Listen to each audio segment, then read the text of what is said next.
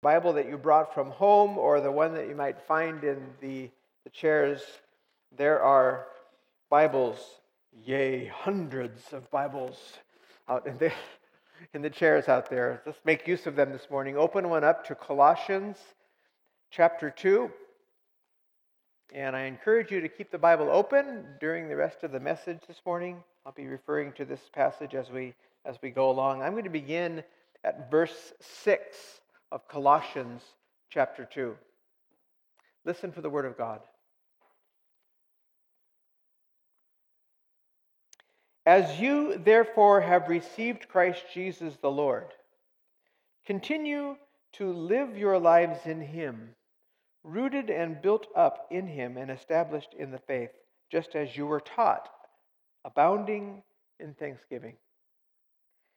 See to it that no one takes you captive through philosophy and empty deceit, according to human tradition, according to the elemental spirits of the universe, and not according to Christ. For in Him the whole fullness of deity dwells bodily.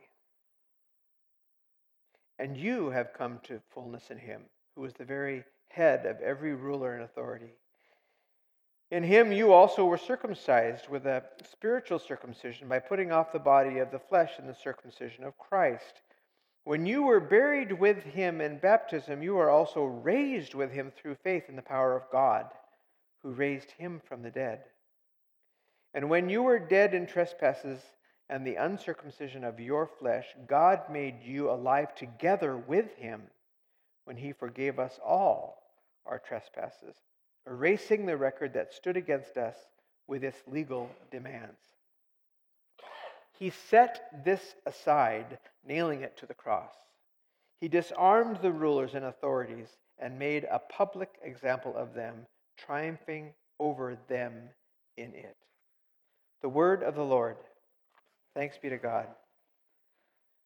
Now, Father, we pray that as we consider together what you would have us know today, that you would carry your word to the farthest reaches of our hearts, that you would, through your Holy Spirit, teach us what you want us to know specifically for this week, for this day, for we ask it through Christ. Amen. It's been said that this passage in Colossians is one of the most difficult to understand in the whole New Testament. Heavy sigh. At the same time, Colossians chapter 2 is rich with images and also deep in its complexity of what it says about Jesus Christ.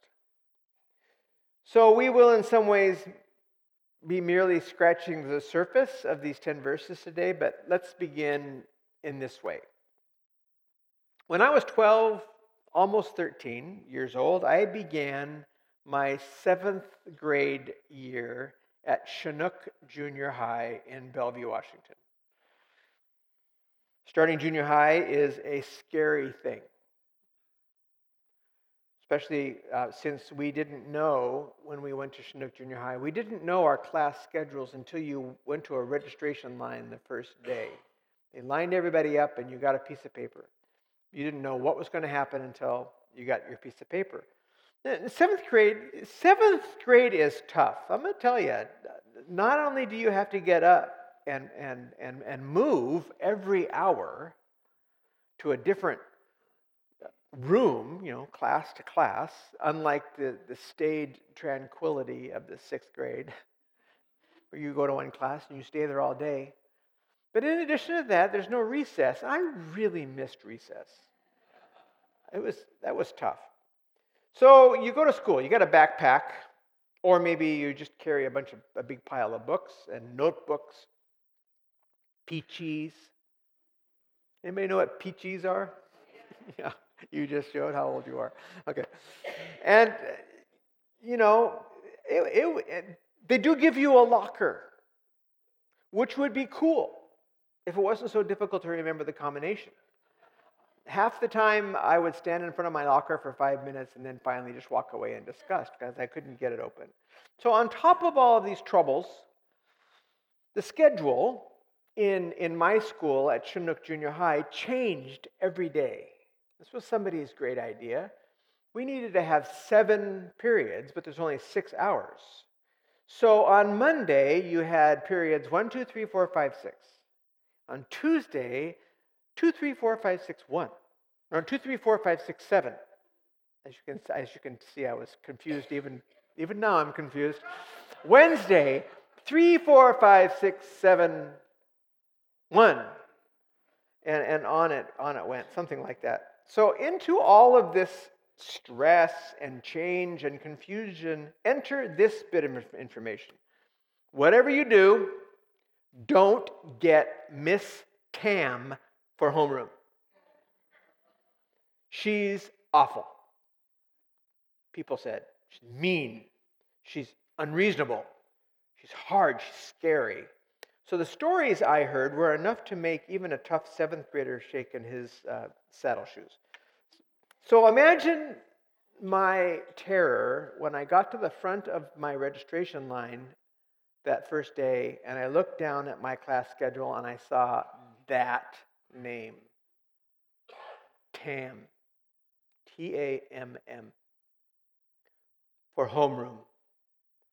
2 hours every day, except for that one day when it was only 1 hour, and I don't remember which day that was.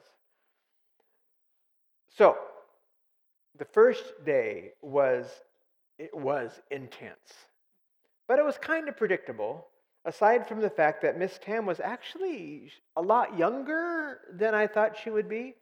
She was really scary. She laid down the law for her class on that first day, the rules. And even the really big football players and the goofy class clown they were very quiet and serious. She said, when it's time to work, it will be quiet. When I'm talking, you may speak only after you raise your hand and I call on you. This class will be difficult, she told us.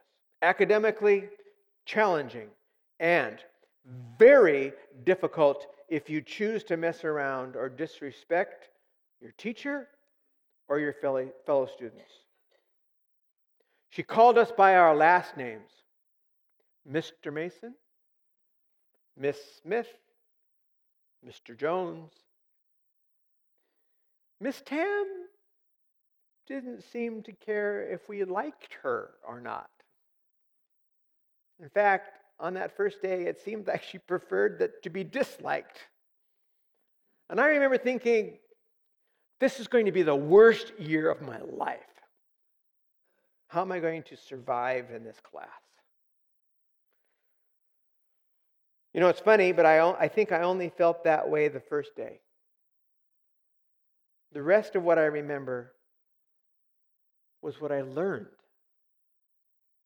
She taught us English grammar by comparing it to Spanish grammar. So we learned 2 languages at once. It was brilliant. And I remember the fact that she had traveled widely, even though she was young. And so in social studies, when we talked about foreign lands, she showed us photographs that she had taken. She was enthusiastic about teaching, and it was contagious. And soon she had a class full of learners, which is something for 7th grade. I also remember that the class bought her a wedding present. She got married at the end of that year. And I couldn't believe that in September I was so afraid of her. I even cried on the last day of school because it was over and it was so great. And I came to the conclusion that those people who gossiped about Miss Tam, they didn't really know her. When you knew who she was great. That made all the difference, to really know who she was.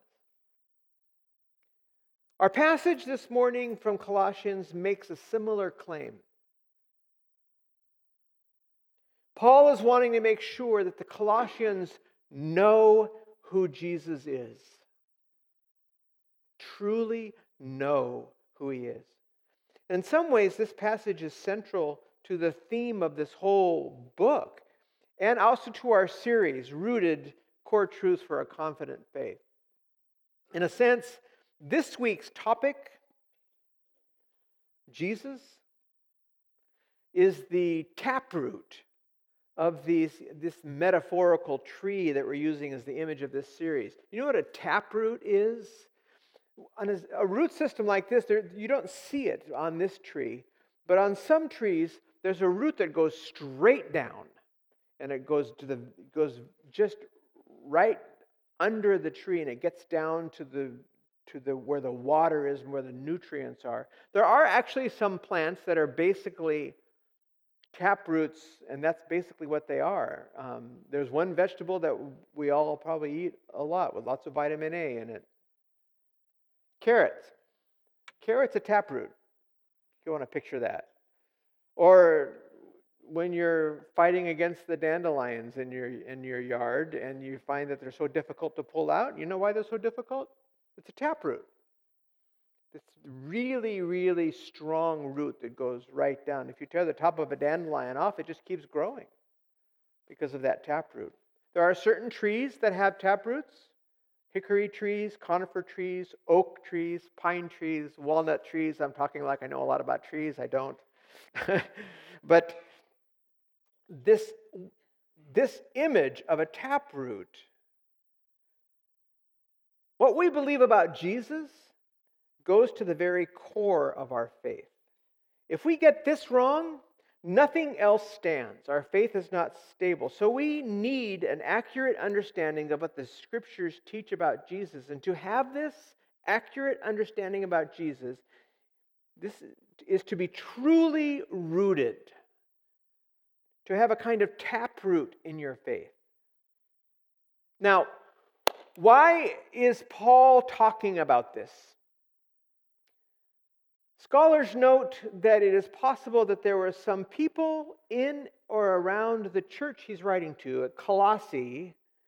There's some people who were saying inaccurate things about Jesus. Things like, oh, Jesus is okay, but he's not really fully divine. He's not really God. He's a good man, a prophet, a teacher, but that's it. Or perhaps they were saying, Jesus is a God among many other gods. Or they were saying, Jesus was fully God, the Son of God, but his presence on earth was really just an illusion. He was like a phantom. All of these are possibilities of the things that were maybe being taught in the church in Colossae. And Paul is concerned that the people in this church not listen to these inaccurate descriptions of Jesus. And in verse 8, we hear Paul describing them as philosophical, merely human. They may be trying to deceive these folks with big words and intellectual double talk. And Paul tells them not to let that happen. And then in verse 9, these key words, and this is some of the most important words in the New Testament right here, verse 9. The whole fullness of deity dwells bodily in Jesus Christ. Jesus, fully human and fully divine. This means that he was a human being just like you and me, and he is over all powers and rulers and authorities. Verse 10, fully God. Paul is saying, know who Jesus is. It will make all the difference in your life and the life of your church.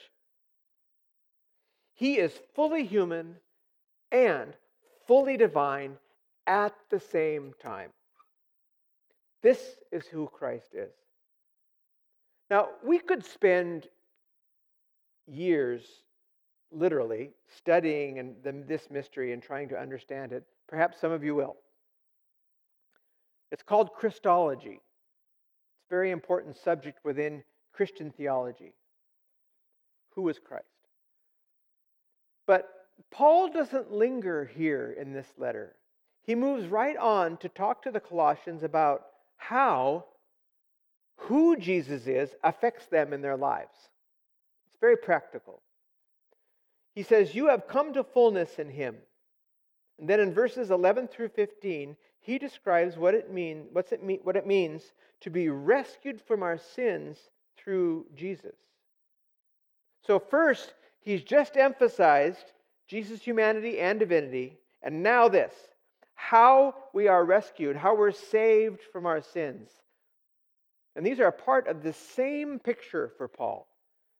You see, the very fact that Jesus was human and God at the same time made him uniquely able to save us. Because he was human, he was able to identify with us completely. He lived this earthy life. He experienced pain and heartache along with joy and happiness. Jesus was tempted to sin just as we are. And yet, he did not sin. He lived fully and yet perfectly. Then at the same time, as fully divine, he is able to reach out to us with the power necessary to bring us to God. He conquered death when he died on the cross. He conquered sin. He conquered the evil force of this world. And there's no way that he could do that if he weren't fully God.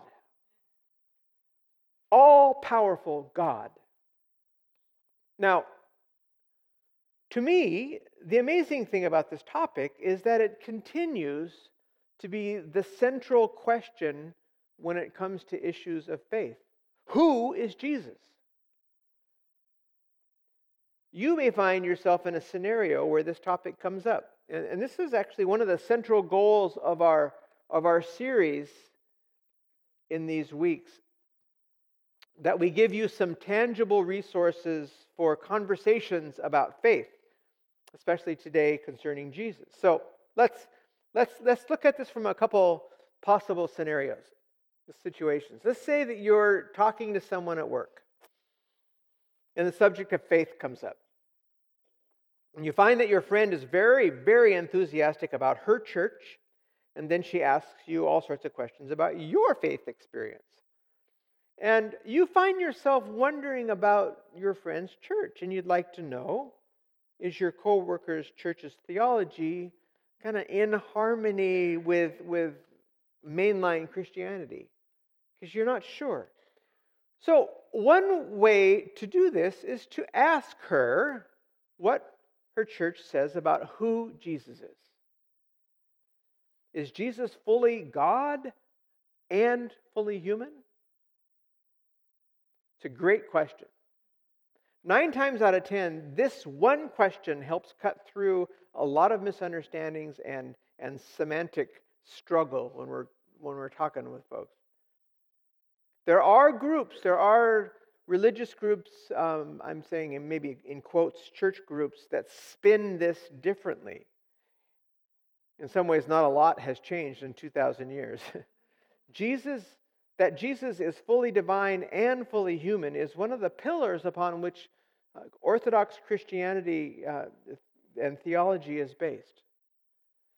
It's often the dividing line between what makes a church Christian or otherwise.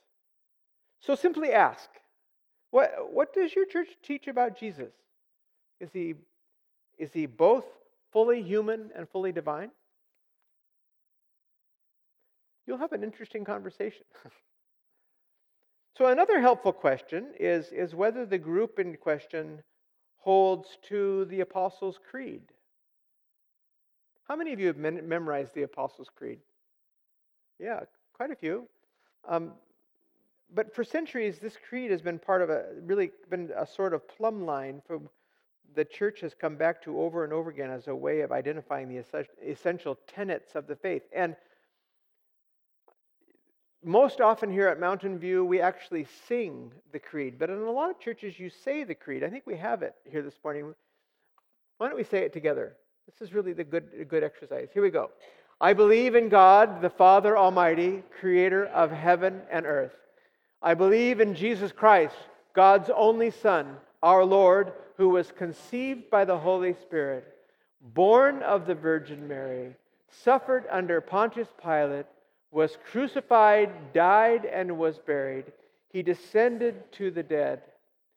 On the third day, he rose again. He ascended into heaven. He is seated at the right hand of the Father, and he will come again to judge the living and the dead. I believe in the Holy Spirit, the Holy Catholic Church, the communion of saints, the forgiveness of sins, the resurrection of the body, and the life everlasting. Amen. This statement, this creed, is really held to by those Christian denominations that are central and are really in the Orthodox tradition. It's a great way to find out where a church is at. Okay, another scenario. Let's say you're in a conversation with someone at school or at work, and you mention your church, and the person asks, "Hey, why do you believe in God? What convinced you to have faith?" What do you say?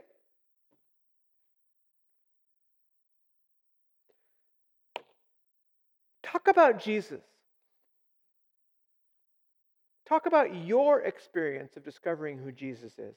Talk about what you've learned this morning. Colossians 2:9, for in Jesus the whole fullness of deity dwells bodily. This means that Jesus is not some far-off God, but is able to know what my life is like in a personal way, and is at the same time powerful enough to do miracles, to make things happen, to change things. Talk about Jesus. It's amazing how just the mention of that name, Jesus, can bring power and authenticity into a conversation. Sometimes I just cringe when I hear Christians talking about their faith in God, but they never mention Jesus. In fact, when somebody asks what I believe, these days I say I'm a disciple of Jesus, rather than using the word Christian. In this postmodern culture, many people have inaccurate, negative ideas about what the word Christian means, but they may more quickly understand the terminology disciple of Jesus or follower of Jesus. Jesus, folks, it's all about Jesus. He walked this earth as a human, fully divine. He came to this earth as God, fully human. Now, this is difficult. It took the early church nearly 350 years to finally come up with a way of articulating what they believed in terms of Christology. It is difficult. But it's also basic. I remember about 10 years ago, a little more, there was a television show called Joan of Arcadia. Any of you remember Joan of Arcadia? I found it fascinating, and it was a bit odd also. In this TV show, God appears to this 16-year-old girl. God actually appears in the form of several different people. In fact, it was a different person every week, in every episode. First, there was a young man. Then it was a lady serving in the school lunch line. There was a street sweeper driver. There was an electrician working on a street lamp. My personal favorite was God appeared to her as a little girl on a playground. And the interesting thing to me was how I reacted to God appearing in human form. I didn't like it at first. I was watching the show because I kind of wanted to be informed, but I really was bothered. God as a human? No, it can't be right. Something's wrong with this picture. Then I began to think, oh, there it is. This is what they struggled with in Jesus' day. That God could be incarnate as a real human. This is why most of them missed him. They just couldn't believe it. This man, God? There's no way.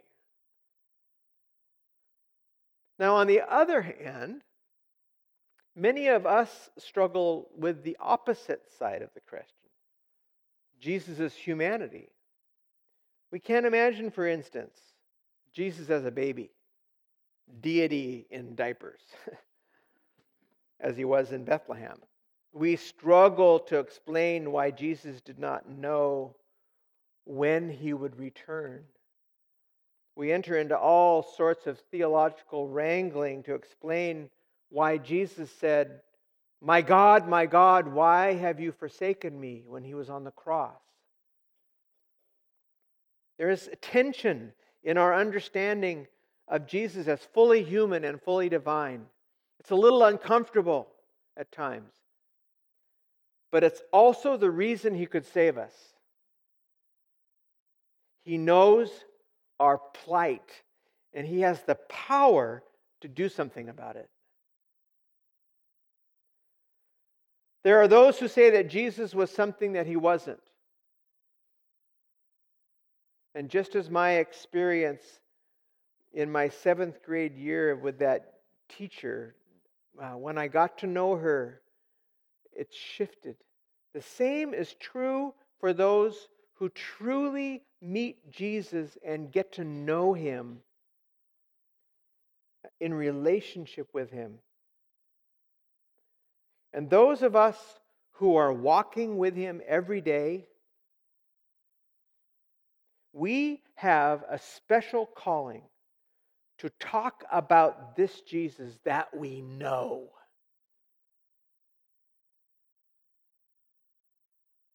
So friends, as you therefore have received Christ Jesus the Lord, continue to live your lives in him, rooted and built up in him, established in the faith, just as you were taught, abounding in thanksgiving.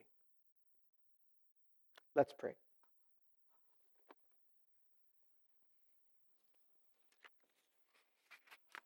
Father, we're grateful for this passage of Scripture. It is difficult.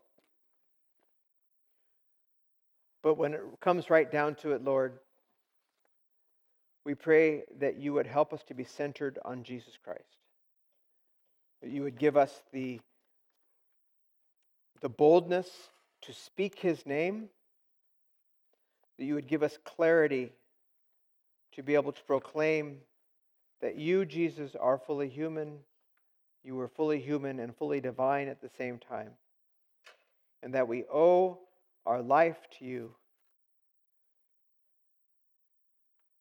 Lord, as we bring our offerings to you today, we do so in worship and in gratitude. We give our lives to you in this time of worship and offering. And we pray in the name of Jesus. Amen.